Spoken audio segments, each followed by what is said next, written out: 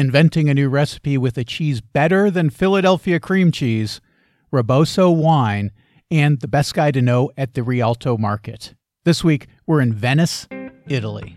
Traveling the world to bring you delicious dishes, tasty beverages, and interesting experiences. This is the Destination Eat Drink Podcast on the Radio Misfits Podcast Network.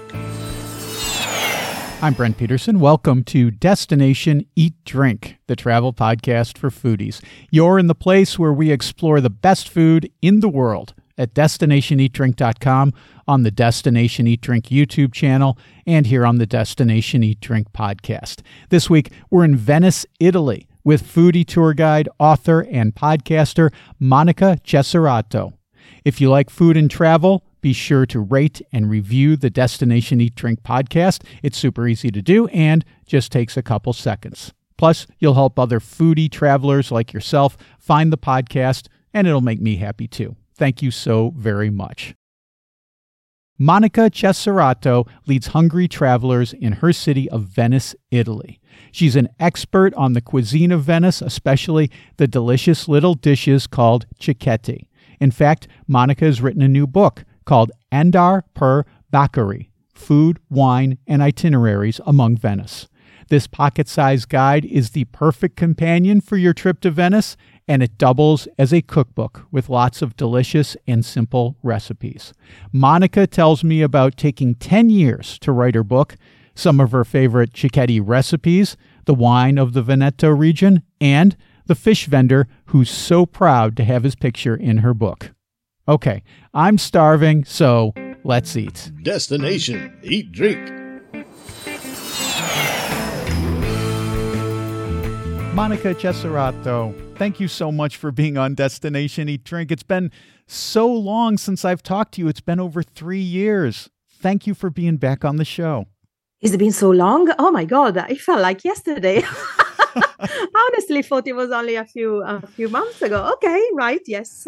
But yeah, it's been a while. Thanks for having me back. Congratulations on the new book, Andar per Bacari. Yes, Andar per Bacari. Food, Wine, and Itineraries Among Venice. You know, the first time you were on, I went back and listened to the episode. You were talking about writing this book. And yes. And then I think it was maybe last year it came out originally in Italian. And I sent you a note immediately and I said, Monica, when's it going to come out in English? Because I want to have you back on. You said, soon, just wait. And now it's finally out in English. So congratulations. I'm so happy to be able to get this book. Thank you. I'm also very excited because it was a 10-year labor of love and it was supposed to have come out in English first. But my editor is, my publisher is Italian and is actually they're local from Venice. And I am their first author being published in another language. So it was a bit like, they weren't so sure to wanted to publish it in, in English at first. So they waited to see how many sales they were doing with the Italian. The Italian was very good because we already sold over 3,000 copies. But for a small book, niche book like this is quite good.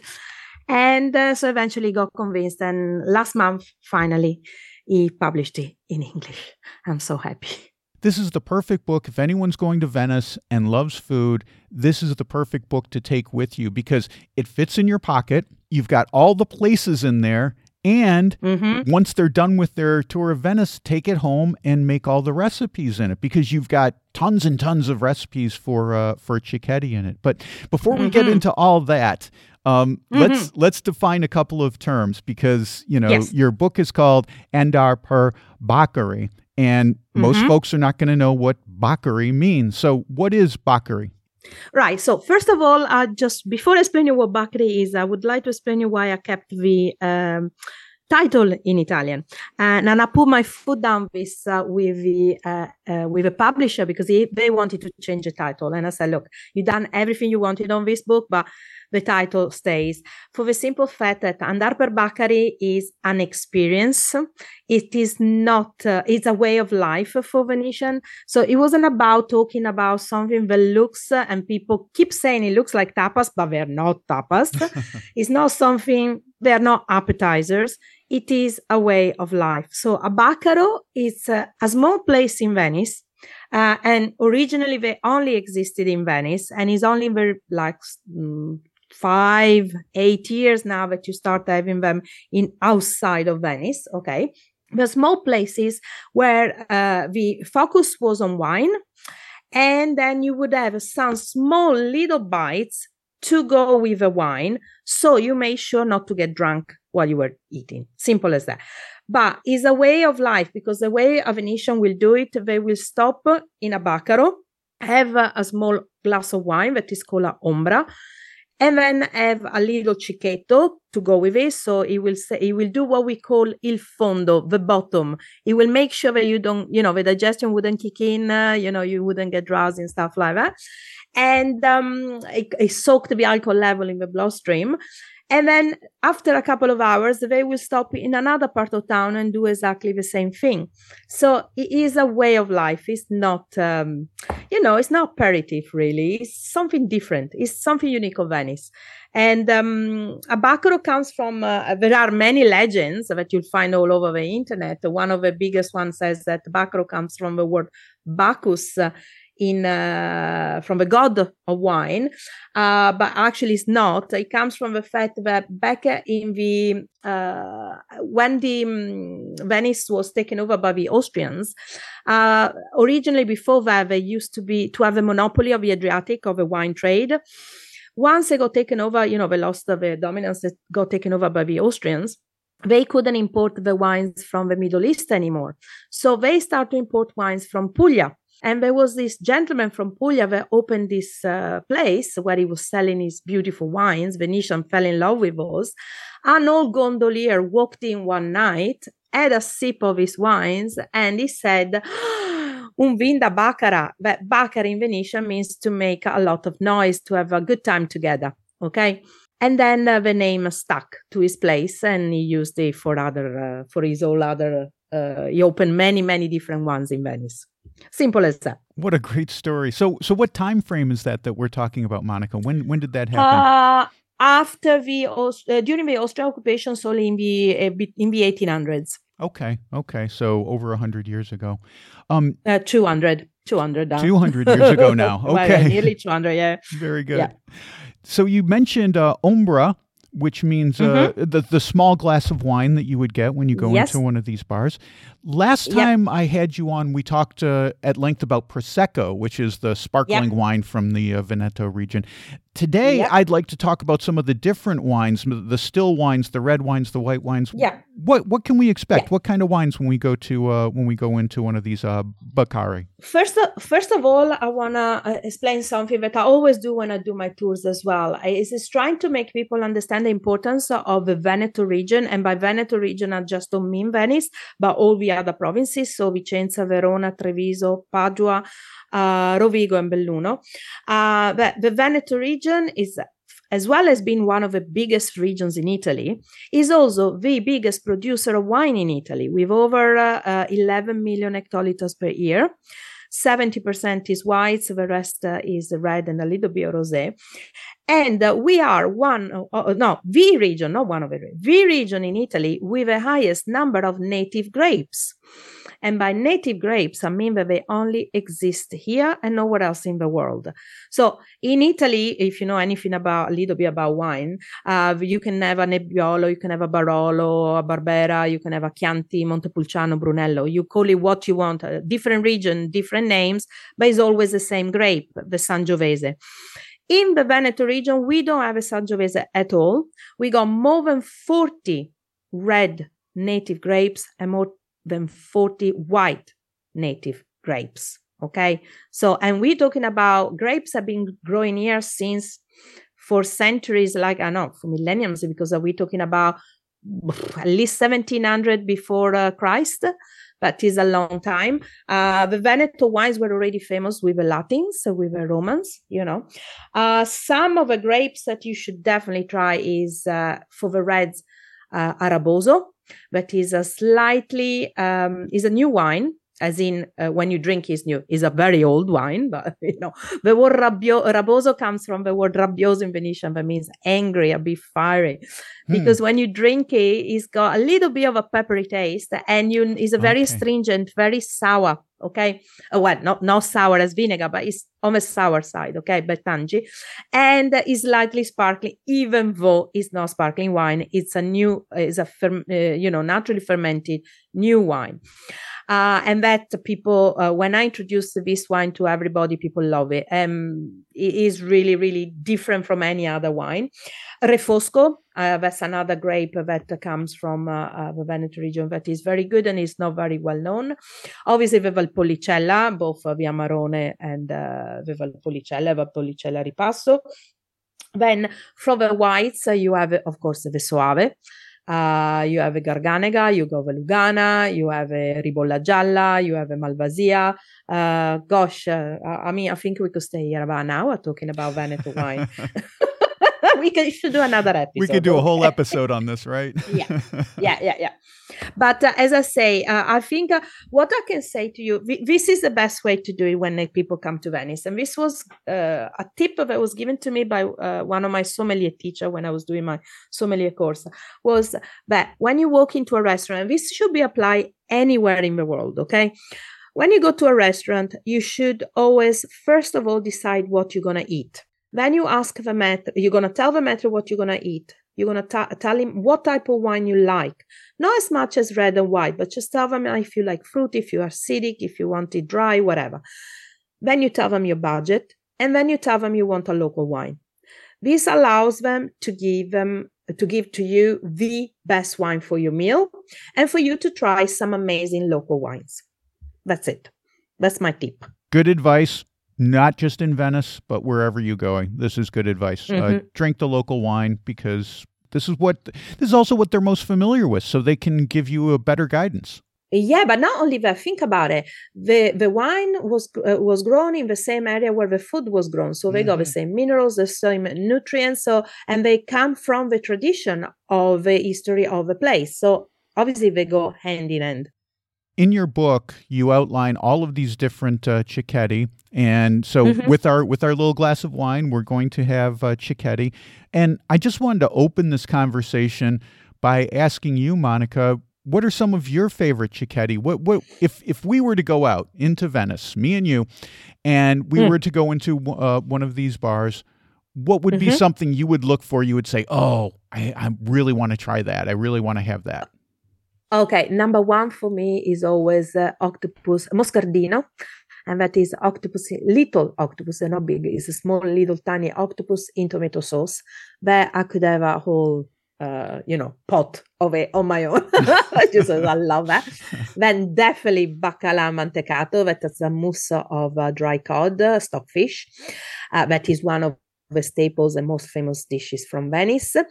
And I repeat, stockfish is not salt cod, so it's not bacalao, okay, like the rest of the world. It is stockfish. And for some reason here in Venice, we call it bacalao. Don't ask me, it's a long story. Nobody really knows why. And then another famous dish that I will get people two actually famous dish I will get people to try is definitely the sardine saor. That's a sweet and sour sardine. Because the saor was the method the Venetian used to use to preserve fish, meat, and vegetables. And for sure, our very famous polpette, the meatballs, because we have got all different types. Every single osteria, Bacaro makes completely different versions. You can have them fried, you can have them in tomato sauce, you can have them baked or whatever. So that's another, well, I have 4 actually that I will go for. Okay. Yeah. I know we don't want to say that Cicchetti is tapas, but I would like to make a slight comparison in order to ask this question to you. Because okay, I will allow you that. Thank you, Monica. Thank you for indulging me. So, a lot of times in Spain, when you go into a tapas bar, you will see the plates already laid out and you point at things. And then here in Portugal, we have what's called a similar small plate called a petisco. And sometimes, but very rarely, will you see the plate set out. You actually order off of the menu, and then the petiscos come out. So my question to you is, how does it work in Venice? Do we order and it comes out, or is there stuff laid out and we're pointing? So it's never like on little plates, never you go to order it. It's actually on a counter. Usually they're on display, like, when you display cakes and stuff like that. It's a big display, generally. Well, a real Cicchetti place will be like this, because now they got so many different ones, whatever. But let's say a real Cicchetti place, it will be a display and you point and you ask them and you tell them which one you want.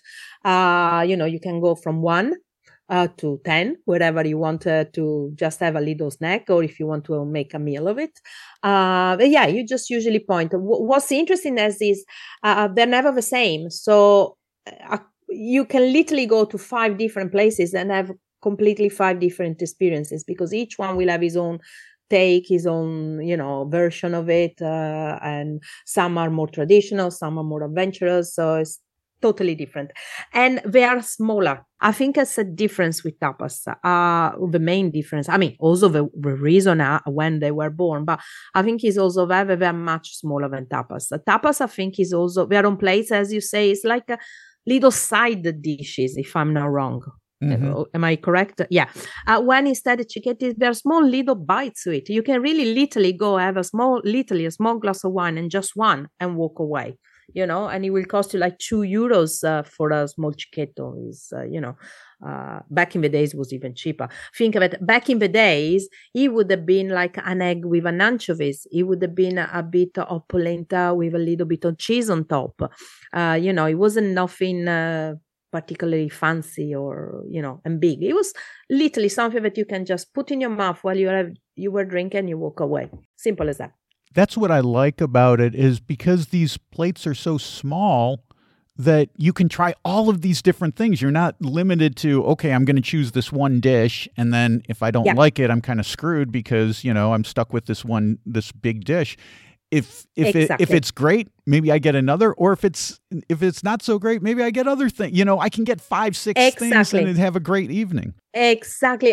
When I take people around on my tours, it's really interesting because generally I try to get an array of all different types, and I try to introduce people to dishes that maybe they wouldn't try themselves. So, like maybe the fresh anchovies, the sardines, the octopus, things that people generally are not so used to eat if they don't live in Europe, And it's very interesting because that's exactly what happens. Sometimes they try and they like it. Sometimes they don't like it. It can happen. Everybody's different, but it doesn't spoil the whole experience. It's just that one little thing that they didn't like. But then out of, let's say, of 6 things I gave them to try, it's only one and the rest they love. So it's a good way. And it's a good way also not to get too full as you're walking by, because I think it's the trouble when you go traveling. You go for lunch and you have a big lunch, and then all you want to do is go to have siesta because you're so tired. Right. And you miss out in so many hours of, because you go back to your hotel, you spend 2 hours sleeping, whatever. When you start, you could have done those 2 hours doing some more sightseeing and so on. So, yeah, I think it's a great way to do Venice that way. Yeah, that's I always recommend it, even when I have friends, or it's not just clients, but even friends. What I love about your book is you've got all of these recipes for Cicchetti in addition to all the great places to go to.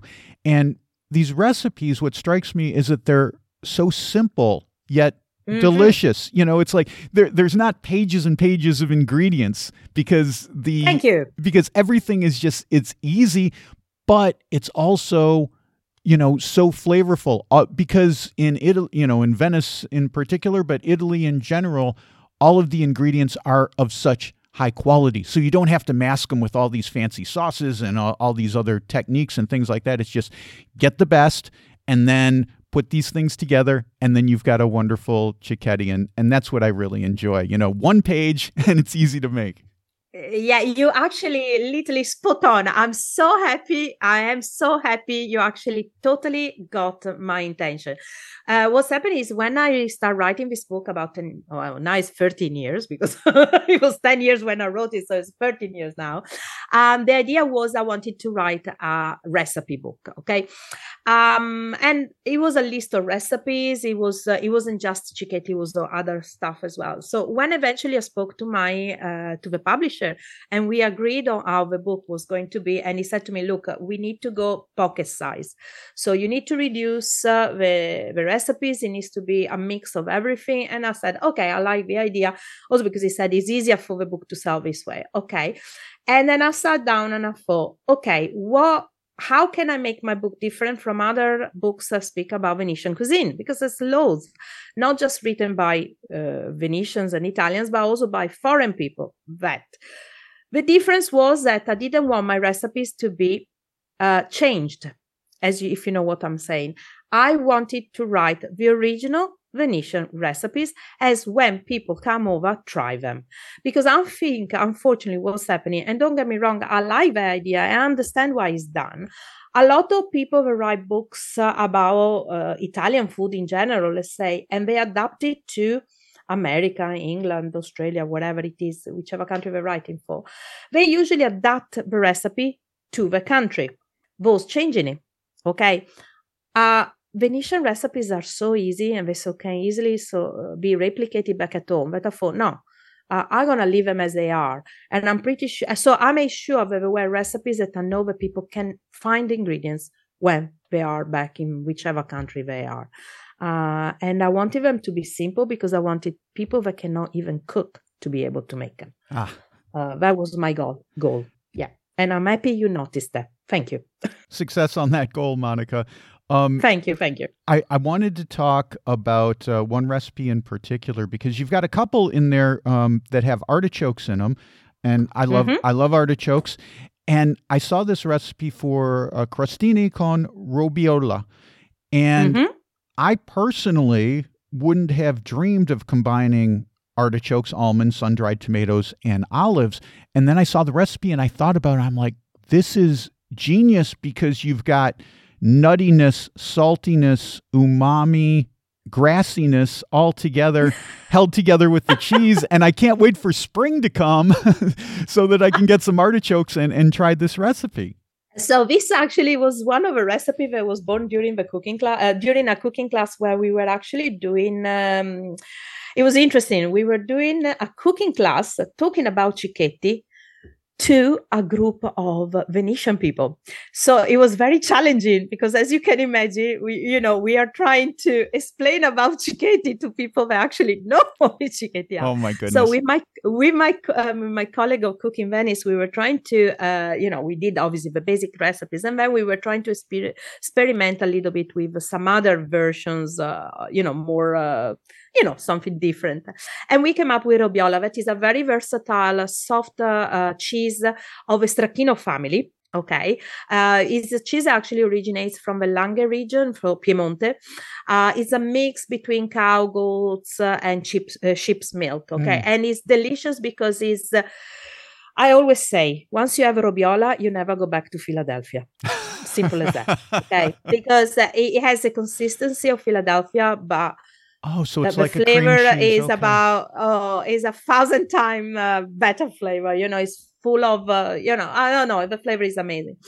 And we thought, well, we can't just present it just with robiola. So we tried to experiment with different things. And of course, in Italy, we use a lot of olives. We do use artichokes a lot. We use the sun-dried tomatoes. We do nuts and stuff like that. So it was... we did a bit of experiments, obviously on the portions as well, because, you put too much, when it's too much, it's a bit too little, it wasn't enough. And it went down very well with the Venetians. So we thought, okay, can definitely make the book then. Definitely make a book. And the artichoke was important because, of course, Venice is very famous for its artichokes from the island of Sant'Erasmo, the famous castraure, that is the first little bud that comes out of the artichoke in spring.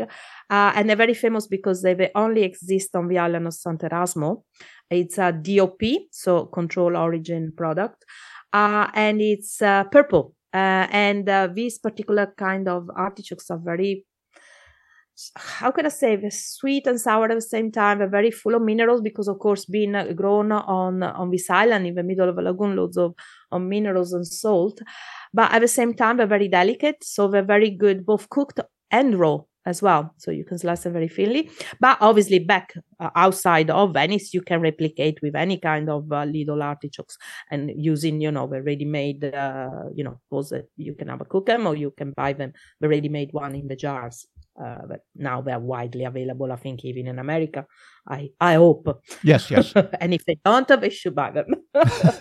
Yeah. So that's fascinating. I had no idea that this was a recipe that you invented. This is not a traditional recipe that you're sharing in your book. You guys came up with this, and it was a wonderful creation. I can't wait to try it.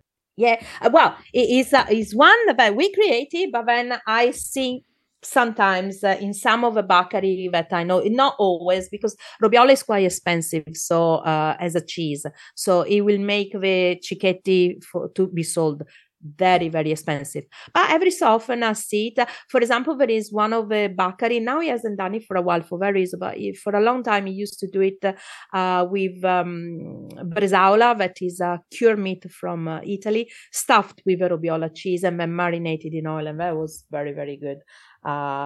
So you did every so often. Most of the stuff we put in was actually is all the stuff we actually got from the different Bacari, but every so often I think one or two recipes are those that we actually devised, but for the rest it was all the traditional and new ones, of course. Yeah, I noticed something in your book in the vegetable section.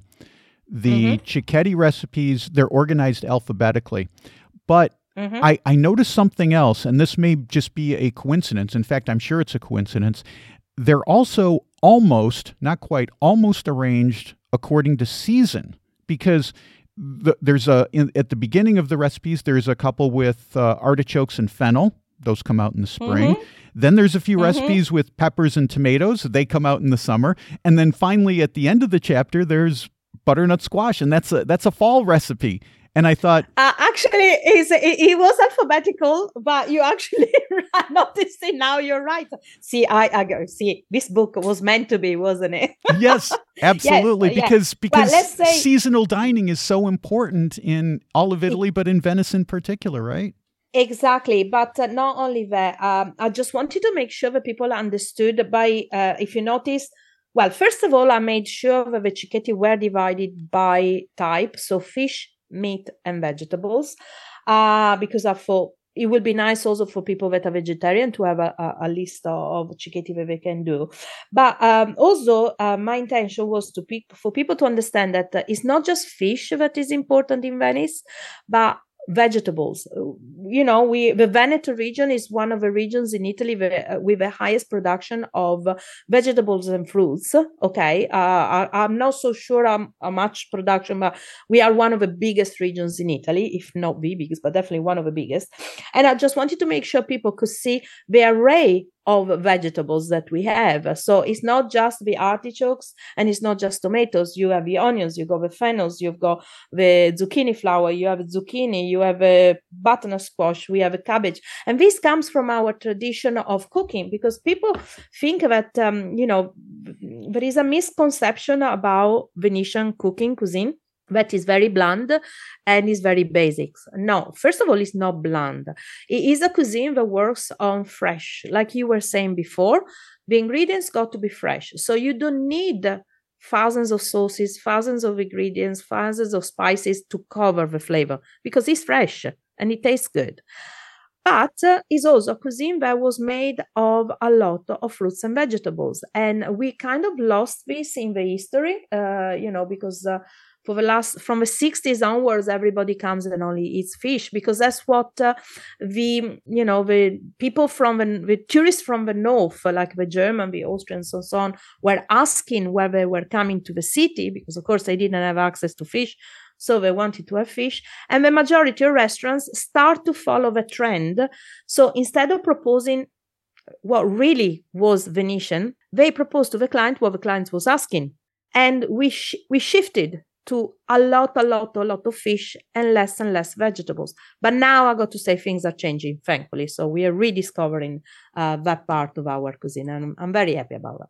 That's awesome. In your book, it's. I don't want people to think it's just recipes, because you also you also lay out all of, well, there's history, but you also lay out all of these itineraries where you give people walking tours, basically, and you say all of these great Cicchetti spots to stop at, the bars. So, I don't want to go through all these itineraries. People should get the book, but I wanted to ask you, Monica, if we were to go out, describe to me what a typical evening would be like, sampling wine and Cicchetti around the city. Like, how would you organize it yourself? Not the places, but the philosophy, the idea.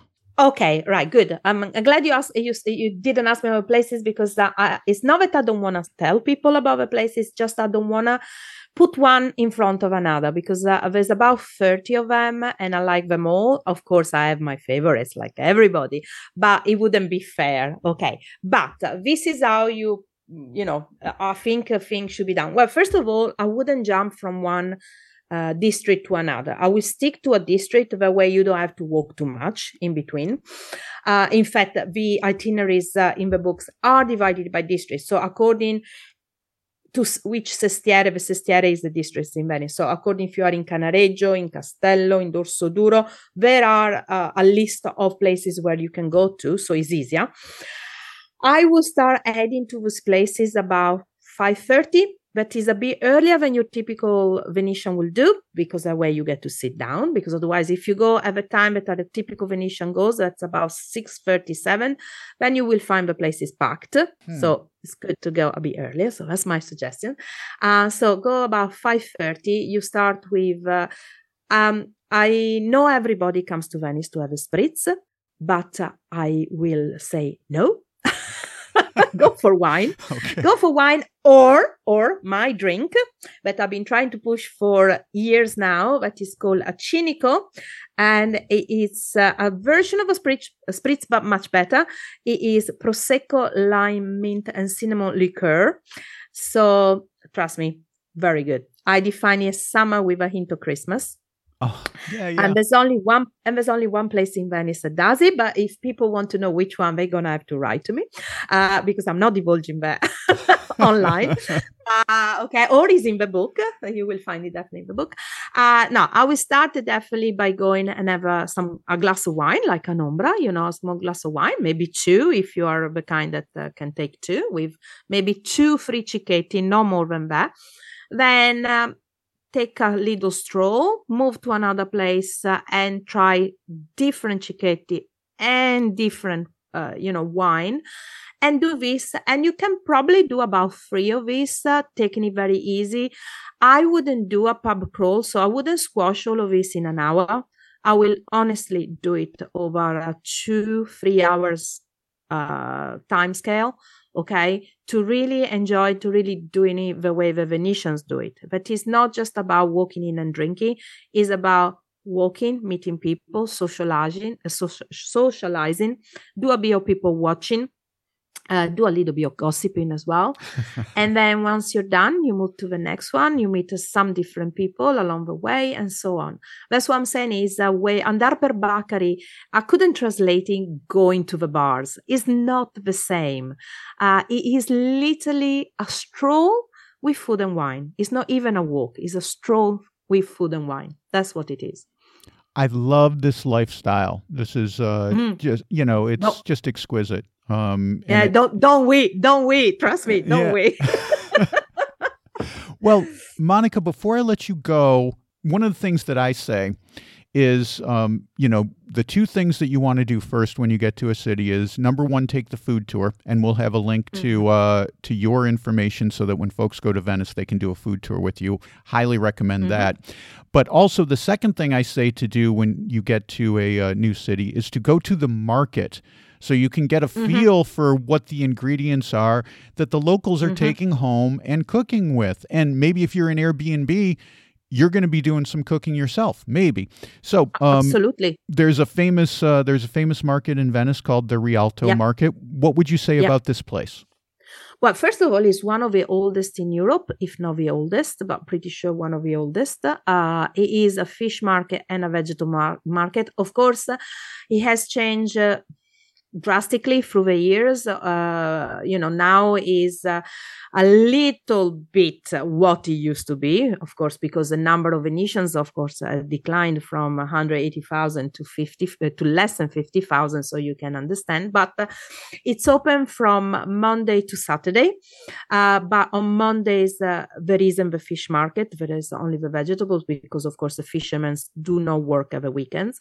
But let's say it's open from Monday to Saturdays, and is an amazing place because there is a clear distinction between the area where they sell all the fruits and vegetables, and it's amazing because according to the season you get all these different bright colors and these different perfumes and aromas and smells, and it is really beautiful. And then you have a section dedicated to the fish. But again, is dedicated between the older area where they tend to sell more of the wild fish, and then another area where they sell instead the daily fish that is being raised in the lagoon and so on. But I repeat, is very interesting. What was interesting is that back in the old days, and I'm talking about maybe until about 30 years ago, so we're not talking that long ago, early in the morning, and I'm talking about 4 or 5 o'clock in the morning, you would have the boats arriving, the fishermen boats arriving to the market to sell the fish at, as you say, like in a proper fish market, to the stalls, and then the stalls will sell it to the public. And then you had all the boats coming in from the different islands and the different areas of the mainland where they were growing fruits and vegetables, bring them in to be sold. The way of doing things have changed because, of course, by law, they cannot do that anymore. They got to buy from the proper dedicated fish and vegetable markets of Venice now. But the idea is still the same. So most of the stores will only sell local vegetables, local fruits, so you will only find stuff in season. And the same goes for the fish. You will find most of the fishes from the lagoon and the rest maybe from some other parts of Italy, but that's as far as it gets. We don't go outside of the Mediterranean, so Okay. Perfect. And that's what's interesting. Yes. And if you go to my fishmongers, you go to ask for Gianni, and you tell him you're Monica's friend, then he'll give you very good fish. You got the guy. Of course you have the guy. Of course. If there is a picture of him on the book, so you can go with the book and show him, oh, look, that's you. But he'll be even more excited because he was very happy when his pictures ended up in the book. He was very, very happy. Well, Monica, it's been great catching up with you. Congratulations on the book, Andar per Bacari, Food, Wine, and Itineraries Among Venice. Of course, we'll have a link to that in the show notes, and we'll also have a link to your food tours so that people can look you up. I highly recommend folks get this. If you're going to Venice, get it. If you're not going to Venice and you want to cook like a Venetian, you should pick it up as well. Thank you so much for being on the show. It's been great talking to you today. Can I just say one more thing? Sorry, just very quickly. The book should be available on Amazon.com, but we're having a problem at the moment. So if people cannot find it on Amazon.com, they can send me a message. They can buy from me, and that way they'll get it also with an autograph and a dedication. That's it. Perfect. Okay? Great advice. Thank you, Monica. That's her, the delightful Monica Cesarato, talking about her home and the city she loves, Venice. You can learn more about Monica, book a food tour with her, or buy an autographed book at monicacesarato.com. That's Cesarato. I've also got a link in the show notes at radiomisfits.com/DED255. And I've got a link to Monica's first appearance on the podcast 3 years ago. And you can get that directly at radiomisfits.com/DED90. Well, that's it for this week. Next week, another delightful guest, Michela Malazzi, host of TV's Bare Feet Show. How lucky am I to get to talk to all these wonderful people? And best of all, Michela was in Lisbon, so we sat down for dinner and a chat about the new season of her show, so don't miss that. And while you're waiting, head over to destinationeatdrink.com. I just posted a story about a great winery here in Portugal. It's called Quinta do Piloto, and you've likely never heard of it, but they have terrific wines and an incredible view, and you can see pictures of the wine and the view along with my story about the place at destinationeatdrink.com/blog. I also just posted a video. This one is about the Bay Festival in our city of Setúbal, Portugal. Lots of fun out on the water, impressive sailing ships, and even some screaming guitar solos to melt your face. You can see that by clicking on the video tab at destinationeatdrink.com or by going to YouTube at Destination Eat Drink 946. Destination Eat Drink is distributed by the Radio Misfits Podcast Network and Ed Silla, a guy who's opening a Bacari in Venice that only serves scotch. Thanks, Ed. I'm Brent Peterson. I'll see you down the road. Join us next week for another culinary adventure on Destination Eat Drink, a presentation of the Radio Misfits Podcast Network.